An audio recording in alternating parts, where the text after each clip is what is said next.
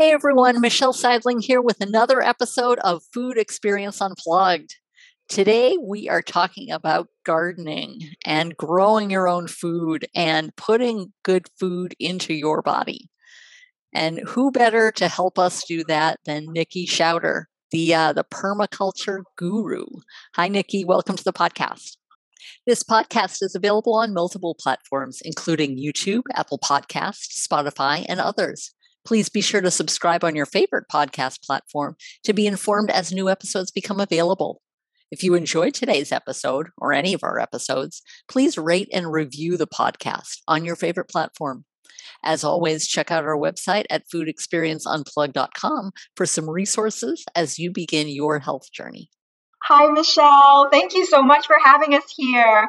Far from being a guru, I am, as most gardeners will always tell you, we're always learning. We love to teach everything that we know, and we've definitely learned a lot. So that is what we're here to do today with your audience. Oh, fantastic. Well, to get started, will you take a moment to introduce yourself and why permaculture? Why did you go in that direction career-wise and hobby and everything wise there? Certainly. Well, my name is Nikki. My husband, Dave, and I, we got married in 2006. And when we had our first child, she was diagnosed with failure to thrive. And she had allergies so severe that they were telling me not to breastfeed. She was 18 pounds for what seemed like forever. She wasn't growing, and they said it was because of allergies, of food allergies. So we had to change our diet dramatically. At that time, we were eating KFC. That was my pregnancy diet. KFC, we were eating at McDonald's, eating out a lot. I was certainly removed from the growing process. Where did my food come from? I didn't know how things grew, how things were cooked, even because my husband knew how to cook more than I did. But we stumbled upon this word permaculture in one of our bookstore dates. And in it, we wanted to grow. We wanted to grow so badly because we were thinking there must be something with the food system. Because not only did the allergies happen with our first child, our second child came along and he too had allergies. And my first child was allergic to nuts, tree nuts, peas, beans, fish, not fish, but chicken, eggs, and gluten, and dairy, and milk. That was a lot to be allergic to at a time when I think there was only one allergy cookbook that I could find. And it was hard. And then our second was allergic to fish, tree nuts, peanuts, and now he's still allergic to peas, actually the pea legume family, those kinds of things. Mm-hmm. But luckily, fortunately for us, I think it's because of our growing. I'm not a scientist, and I'm a citizen scientist, but I didn't do any fast study. I only have anecdotal evidence of my kids, but slowly they can now eat a certain number of nuts. Like my son can eat walnuts now and hazelnuts. And then my daughter can eat, and they can both eat almonds, and my daughter can eat chestnuts. And they've grown out. She's grown out of all the other allergies. The only thing remaining is the certain nuts and the peanuts. Those are the strong ones. And the following 4 kids, because we have 6 that followed, did not have any allergies after we started growing using permaculture. And permaculture came about when we were on one of our bookstore dates. We found the word permaculture and we thought, well, what is this? We Googled it and we found that permaculture was used to green deserts, even to change landscapes. It was amazing, and we didn't know what it was either. Where could we start? If they can green deserts, maybe we can grow tomatoes, and that's where it all began. Wow, that is amazing. Just really addressing your children's health needs, and then just really, really magnifying that to benefit the whole family. Sounds like. Yes, and for sure it benefited even us, because Dave was having gut issues. When we were first married, he would throw up like after a restaurant meal every so often, like maybe once every quarter. And it seemed like, what is wrong with his gut? But since then, since growing organically, since eating the food that we grow, we now grow 25% of our fruits and vegetables from our backyard, 1/40th of an acre townhouse garden. It's a shady garden, shady backyard, but we managed to grow our fruits and vegetables and we include them in our daily meals, in our smoothies, and it's really different now that we're eating healthy. my husband doesn't have those issues anymore, and we feel more energetic. People are wondering, thank God we haven't gotten sick. In this, we've also been isolated, but it's good to keep this flu season. During this flu season, every time that happens, it's not just the food that we're getting that's promoting the health, it's also the medicines that when we do get sick, there are medicines that we grow that help us recover faster and more completely than just taking a pill. Okay, good point. Now, on that note, could we kind of back up a little bit and just kind of talk to us, I would call it permaculture 101, I guess. What is permaculture and what's involved in it? Can you give us a little orientation here? I'm so glad you asked. Permaculture is a design system based on observation that works with nature and not against it. So it's more than just a set of gardening techniques. Permaculture is an umbrella term right now, but it was created in the 70s to mean something like a permanent agriculture. Because at that time, even now, the conventional system is very much, it's not permanent in that it's unidirectional. It's a linear system where you extract from the earth, you process the food, and then you have food and you eat it, and then, or it goes to the waste, goes to the landfill, very much like that. But if you have a permanent system, it's something that regenerates and that's cyclical, even spiral, improving with time, where you may have initial inputs that you haul in from external sources, like your topsoil, for instance, or your seeds. You start planting, you grow the food, and as you grow the food, you're feeding some of the waste back into the food to fertilize the food. Fertilize the ground, fertilize the soil rather. And as you feed it and you work with nature, because nature wants so much to grow this beautiful food for us, but we need to work with it and say, okay, I'm going to nourish the ecosystem below ground that supports my ecosystem above ground. And that's the bugs and the good bacteria, just like in our gut, the soil is like our gut. The earthworms whose guts create this poop that's so fertile because they have gut bacteria that just makes magic with it, with the things that we eat, with the refuse, with our food waste, food scraps. So instead of putting it to the landfill, we compost it back into the soil. You can start this really easily by banana peels, chopping them up and putting them amongst your veggies, or eggshells, crushing them up and putting them. That's a great source of calcium. So that's one way, but one way that I want to describe it, and like I said, it's an umbrella term, permaculture is, and now there are certain, and it has since evolved permaculture to include so many ways of doing things, not just agriculture, and things like the buzzwords now are regenerative agriculture, biodynamic gardening, Korean natural farming. All of these are, I would say, part of this movement of that permaculture aimed to create, which was to bring back something that was really intended to be in nature in the first place, our ability to grow the food in a holistic way instead of having this extractive mentality, like how can I get the best looking tomatoes for the most profit to sell, but then the nutrient density in that tomato, it just looks good. Right now the markets are tuned towards the looks of the veggies. I think that's slowly changing. But instead, the markets should be tuned into the nutrient density, like how jam-packed with nutrition is your vegetable that will feed you, not just how good it looks. And once that, there are so many movements now that are doing this, it's exciting to see and even talk to these people who are creating ways to measure nutrient density in foods. Now that we're more aware that one apple is not the same as another apple. It depends on how you grew it, depends on how long it's been sitting on the shelf.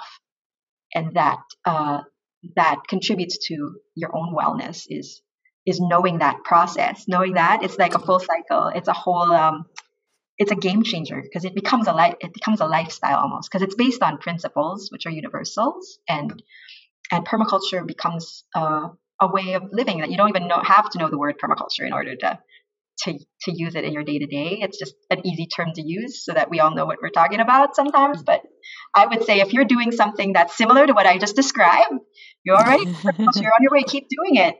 Mhm. Fantastic. Now, with regard to permaculture, now by default, is permaculture organic, or do you have to do something specific to make it, hey, I have an organic garden versus not? Oh, I love that question. I try to answer that the first when I write the blog. We have a blog called "What is Permaculture," by the way. Um, but permaculture versus organic gardening. So organic gardening can be linear because all organic gardening, even the certified organic gardeners, need to do is to make sure they don't use any pesticides in the production of their crop. So when they pesticides or herbicides or whatever chemicals that Sure. would So let's say you grow a carrot, but you're growing a carrot using water from the aquifers that and you're using those the water from the aquifers faster than you're replenishing it, faster than it's able to replenish it. For instance, it's been a drought and you don't have any water source, so you're getting it from the aquifer, and there's no way to for you, or you don't know, most people don't know how you would be able to replenish that aquifer. Then you are growing organic carrots, and in many cases, the big names in organics grow it this way, and then you can sell that as organic. It has no pesticides or wasn't grown without any chemical fertilizers, but it wasn't in a permaculture way. It wasn't grown with nature. In the long run, by taking away that water from the aquifer, you'll have dry soil. You'll be killing the life around it, and so that's one difference. Organic can be still a linear system, but permaculture tries to look at the bigger picture where you're not. It's also based on ethics, so you're paying the wages of your farmers fairly. It's a fair wage, and you're making sure that you're replenishing the soil. You're taking care of the resources that you use. You're building up the soil, which you can even do as a gardener in your home. You can build up the soil. You can replenish the aquifers by capturing water whenever you have a rain event into your landscape and bringing it back. If you have good soil, the soil can capture that water and hold it there so it doesn't run off, and then seep it down slowly into the ground so that those aquifers are replenished. And so it looks at definitely a more holistic picture than just I grew this with no pesticides and chemical fertilizers. Okay. Was that clear? Yes, I think so. So let's see. So all permaculture is organic, but not all organic is permaculture. Yes. In some cases, yes, you're right. Oh, okay. Now, what are some things to think about? Like, how do you decide, hey, I'm going to start this permaculture garden versus any other type of garden? Yeah. How do you do permaculture, right? Yeah. So, it's good. Well, I think the decision should just be, how can I grow the most abundant food possible? And even that, I think already, because by default, by saying that, you have to grow it in a permaculture way. You have to grow it in an organic, in a regenerative, non-pesticide, non-fertilizer chemical way. Because and part of us, maybe some of us may think that that's not possible, but the most abundant, the most nutrient dense food, the most local, you can only do it using this kind of design system. Well, first, the nice thing about permaculture, why is it important for wellness? It's a design system first and foremost, and it makes you realize it's important to design the life that you want to live, design your property, your garden, but ultimately your life. So what kind of life do you want to live? Do you want a life of wellness? Do you want a life that's rich in more ways than just money? That your body is rich, you are enriched by experiences, you have a lot of time. Another title we call it for permaculture gardening is lazy gardening, because if you enlist the workers, which are your birds and your bees and your earthworms, and that are already in nature, sun, if you capture the sun, if you capture the water, instead of you going out with a hose, and you find a way to capture that water into your garden beds, and you don't have to do the work of watering, then you have more time. And so this is such a rich life. Yeah, it's such a rich life that it proposes. It's permanent. Bill Mollison, the person who coined the term with his graduate student, used to say, permaculture is persistent systems for human permanent systems for persistent human existence. So it's you're looking at really the full lifetime of cultivating, nurturing the full life of a human person. And so permaculture, the first thing you do if you want to do a permaculture garden is to design it. There's no way around it. You can't just plop things. You have to do this intentionally. And so design your property, your garden, and ultimately your life. And if you don't live your life by design, we live it by default. And weeds come up and the pests come. And you didn't, of course they will come even if you design. And then what you do when you have the design, when you have that template, is you can tweak it. And it's an iterative process. And every year, that's why I said it wasn't just a circle, it was a spiral. It gets better and better because you look at your system and you think, well, what went wrong last year? What can I do better? And what went right? And what can I keep on doing? And so you keep on doing that. And permaculture, being a design system or a design science even, helps us recognize what patterns are already existing in our lives, in our gardens, and to work with those natural patterns that I've been mentioning, the birds, the bees.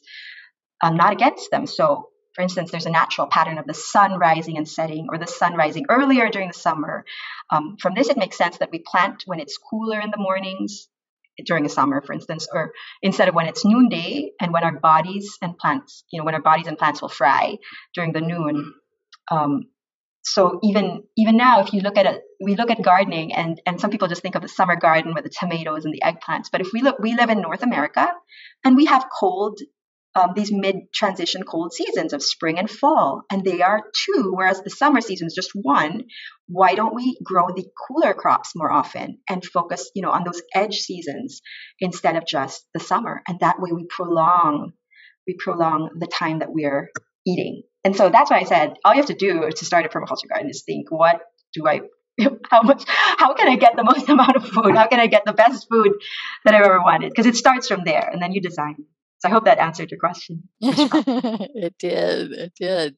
Now, how that kind of beckons the question, how do you get that? You were talking about that really nutrient-dense food. So you're not having just a great-looking tomato, but actually a nutritious tomato as well, or any other vegetable. That's a great question.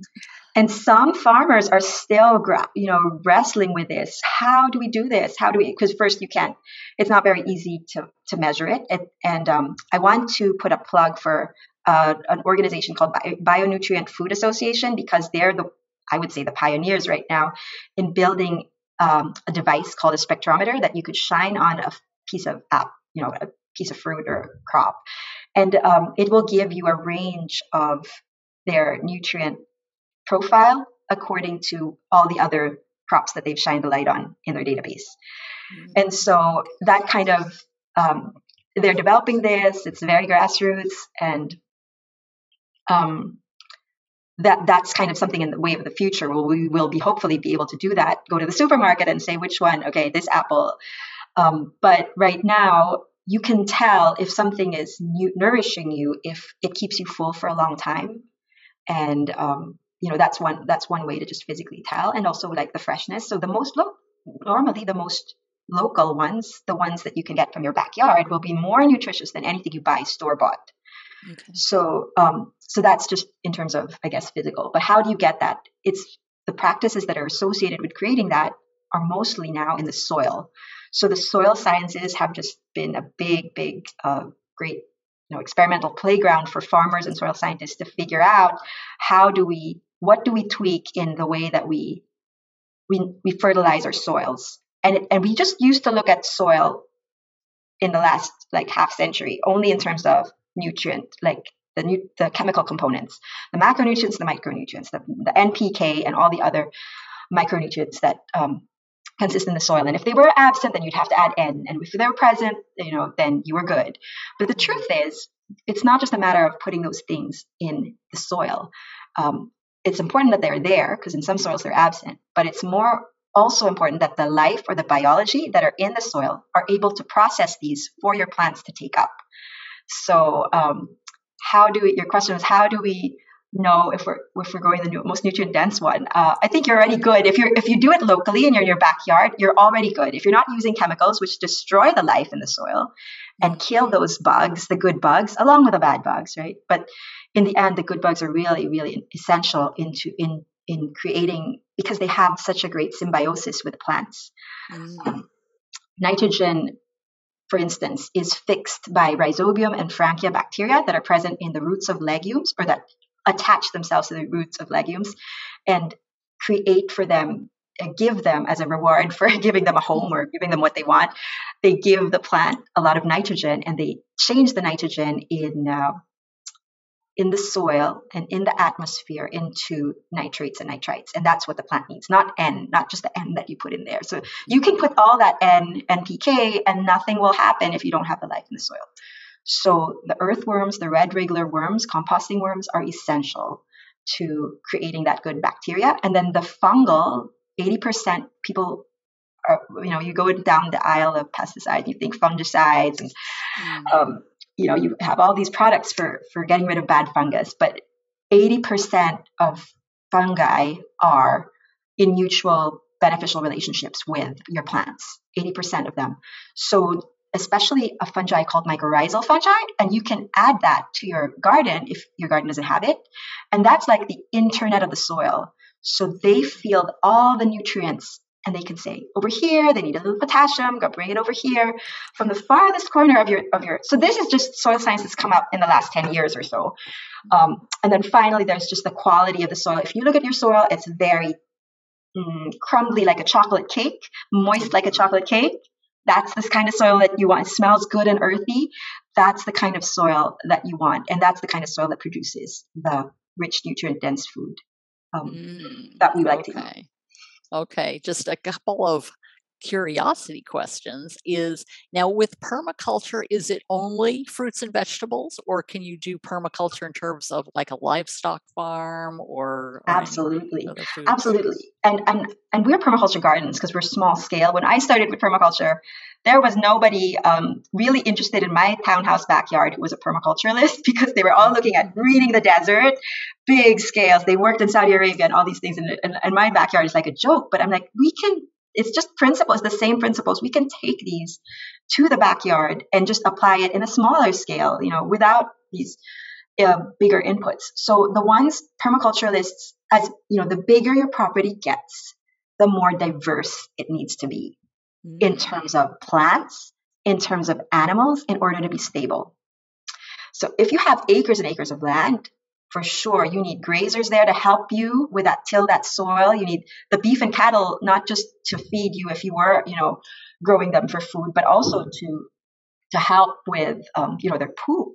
Right now, I use for my pots is now this new product called a cow pot, which is made from the poop of cows.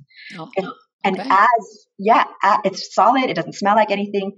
As the plant grows in it, its roots can go out through the pot. It's biodegradable. I just plug it into the soil, and it's its own fertilizer because it's already poop in my pot.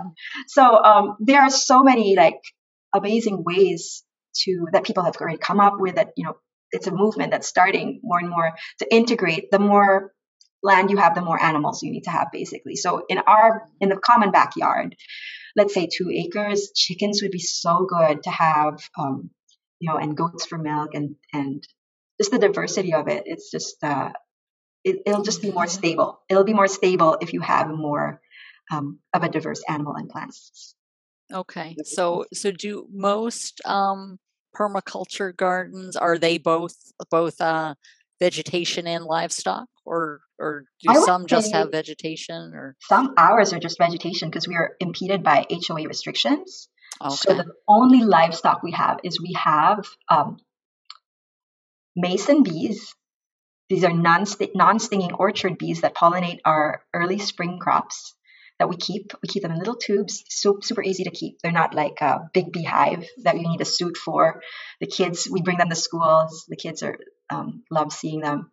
And then the other thing we have are fish in our fish tank. That's our pets. And the poop from the fish tank, the poop in the water, that feeds some of our starts. We'll put our starts seedlings there in the cold, in the midwinter. And then we don't need to, sometimes to just get them going because we have no more space or we have no soil. The soil is frozen outside.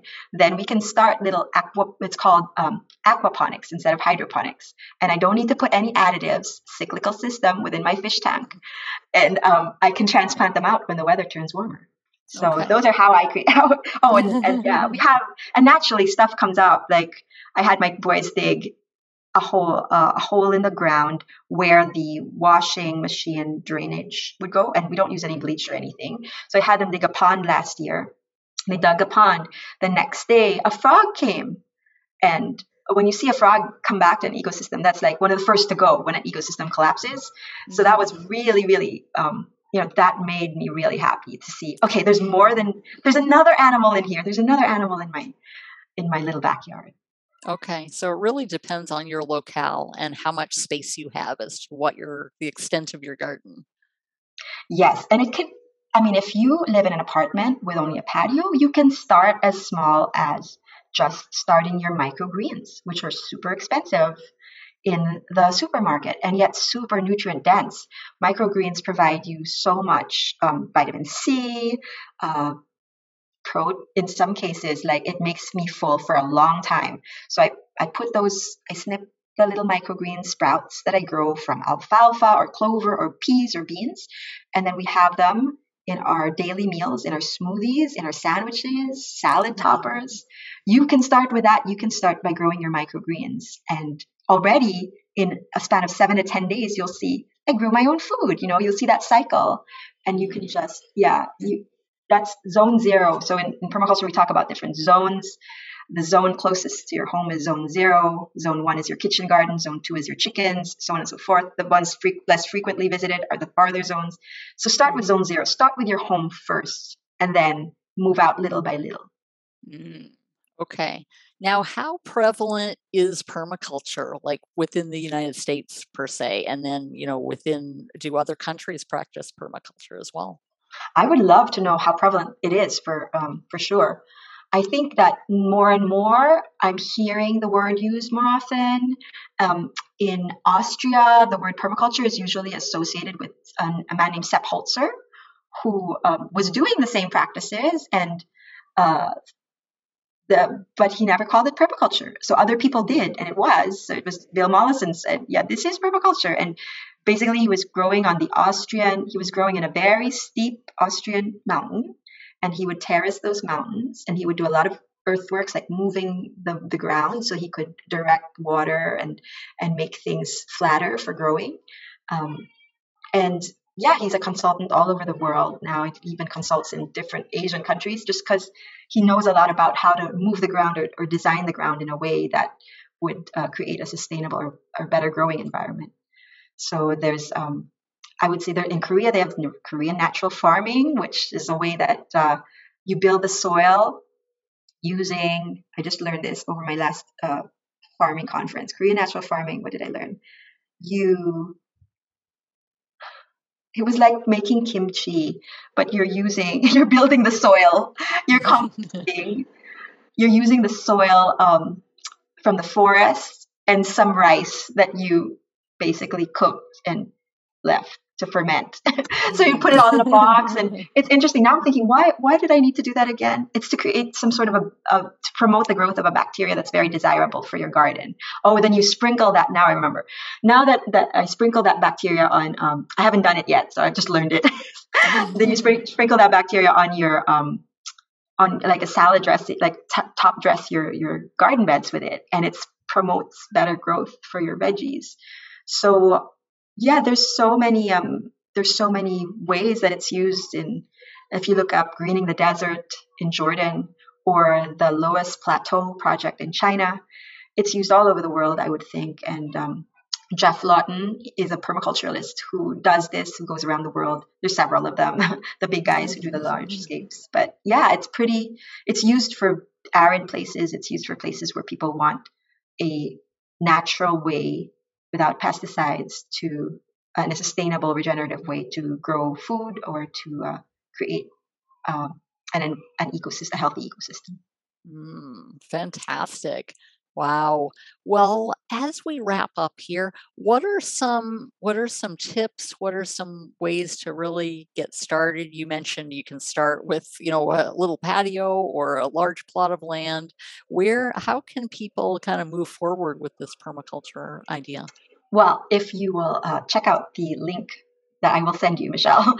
I welcome your audience to try growing their own microgreens, and I'd love to gift them with a special course, like a mini 7-day course on how to grow microgreens. And start there. Start small. Start from your microgreens.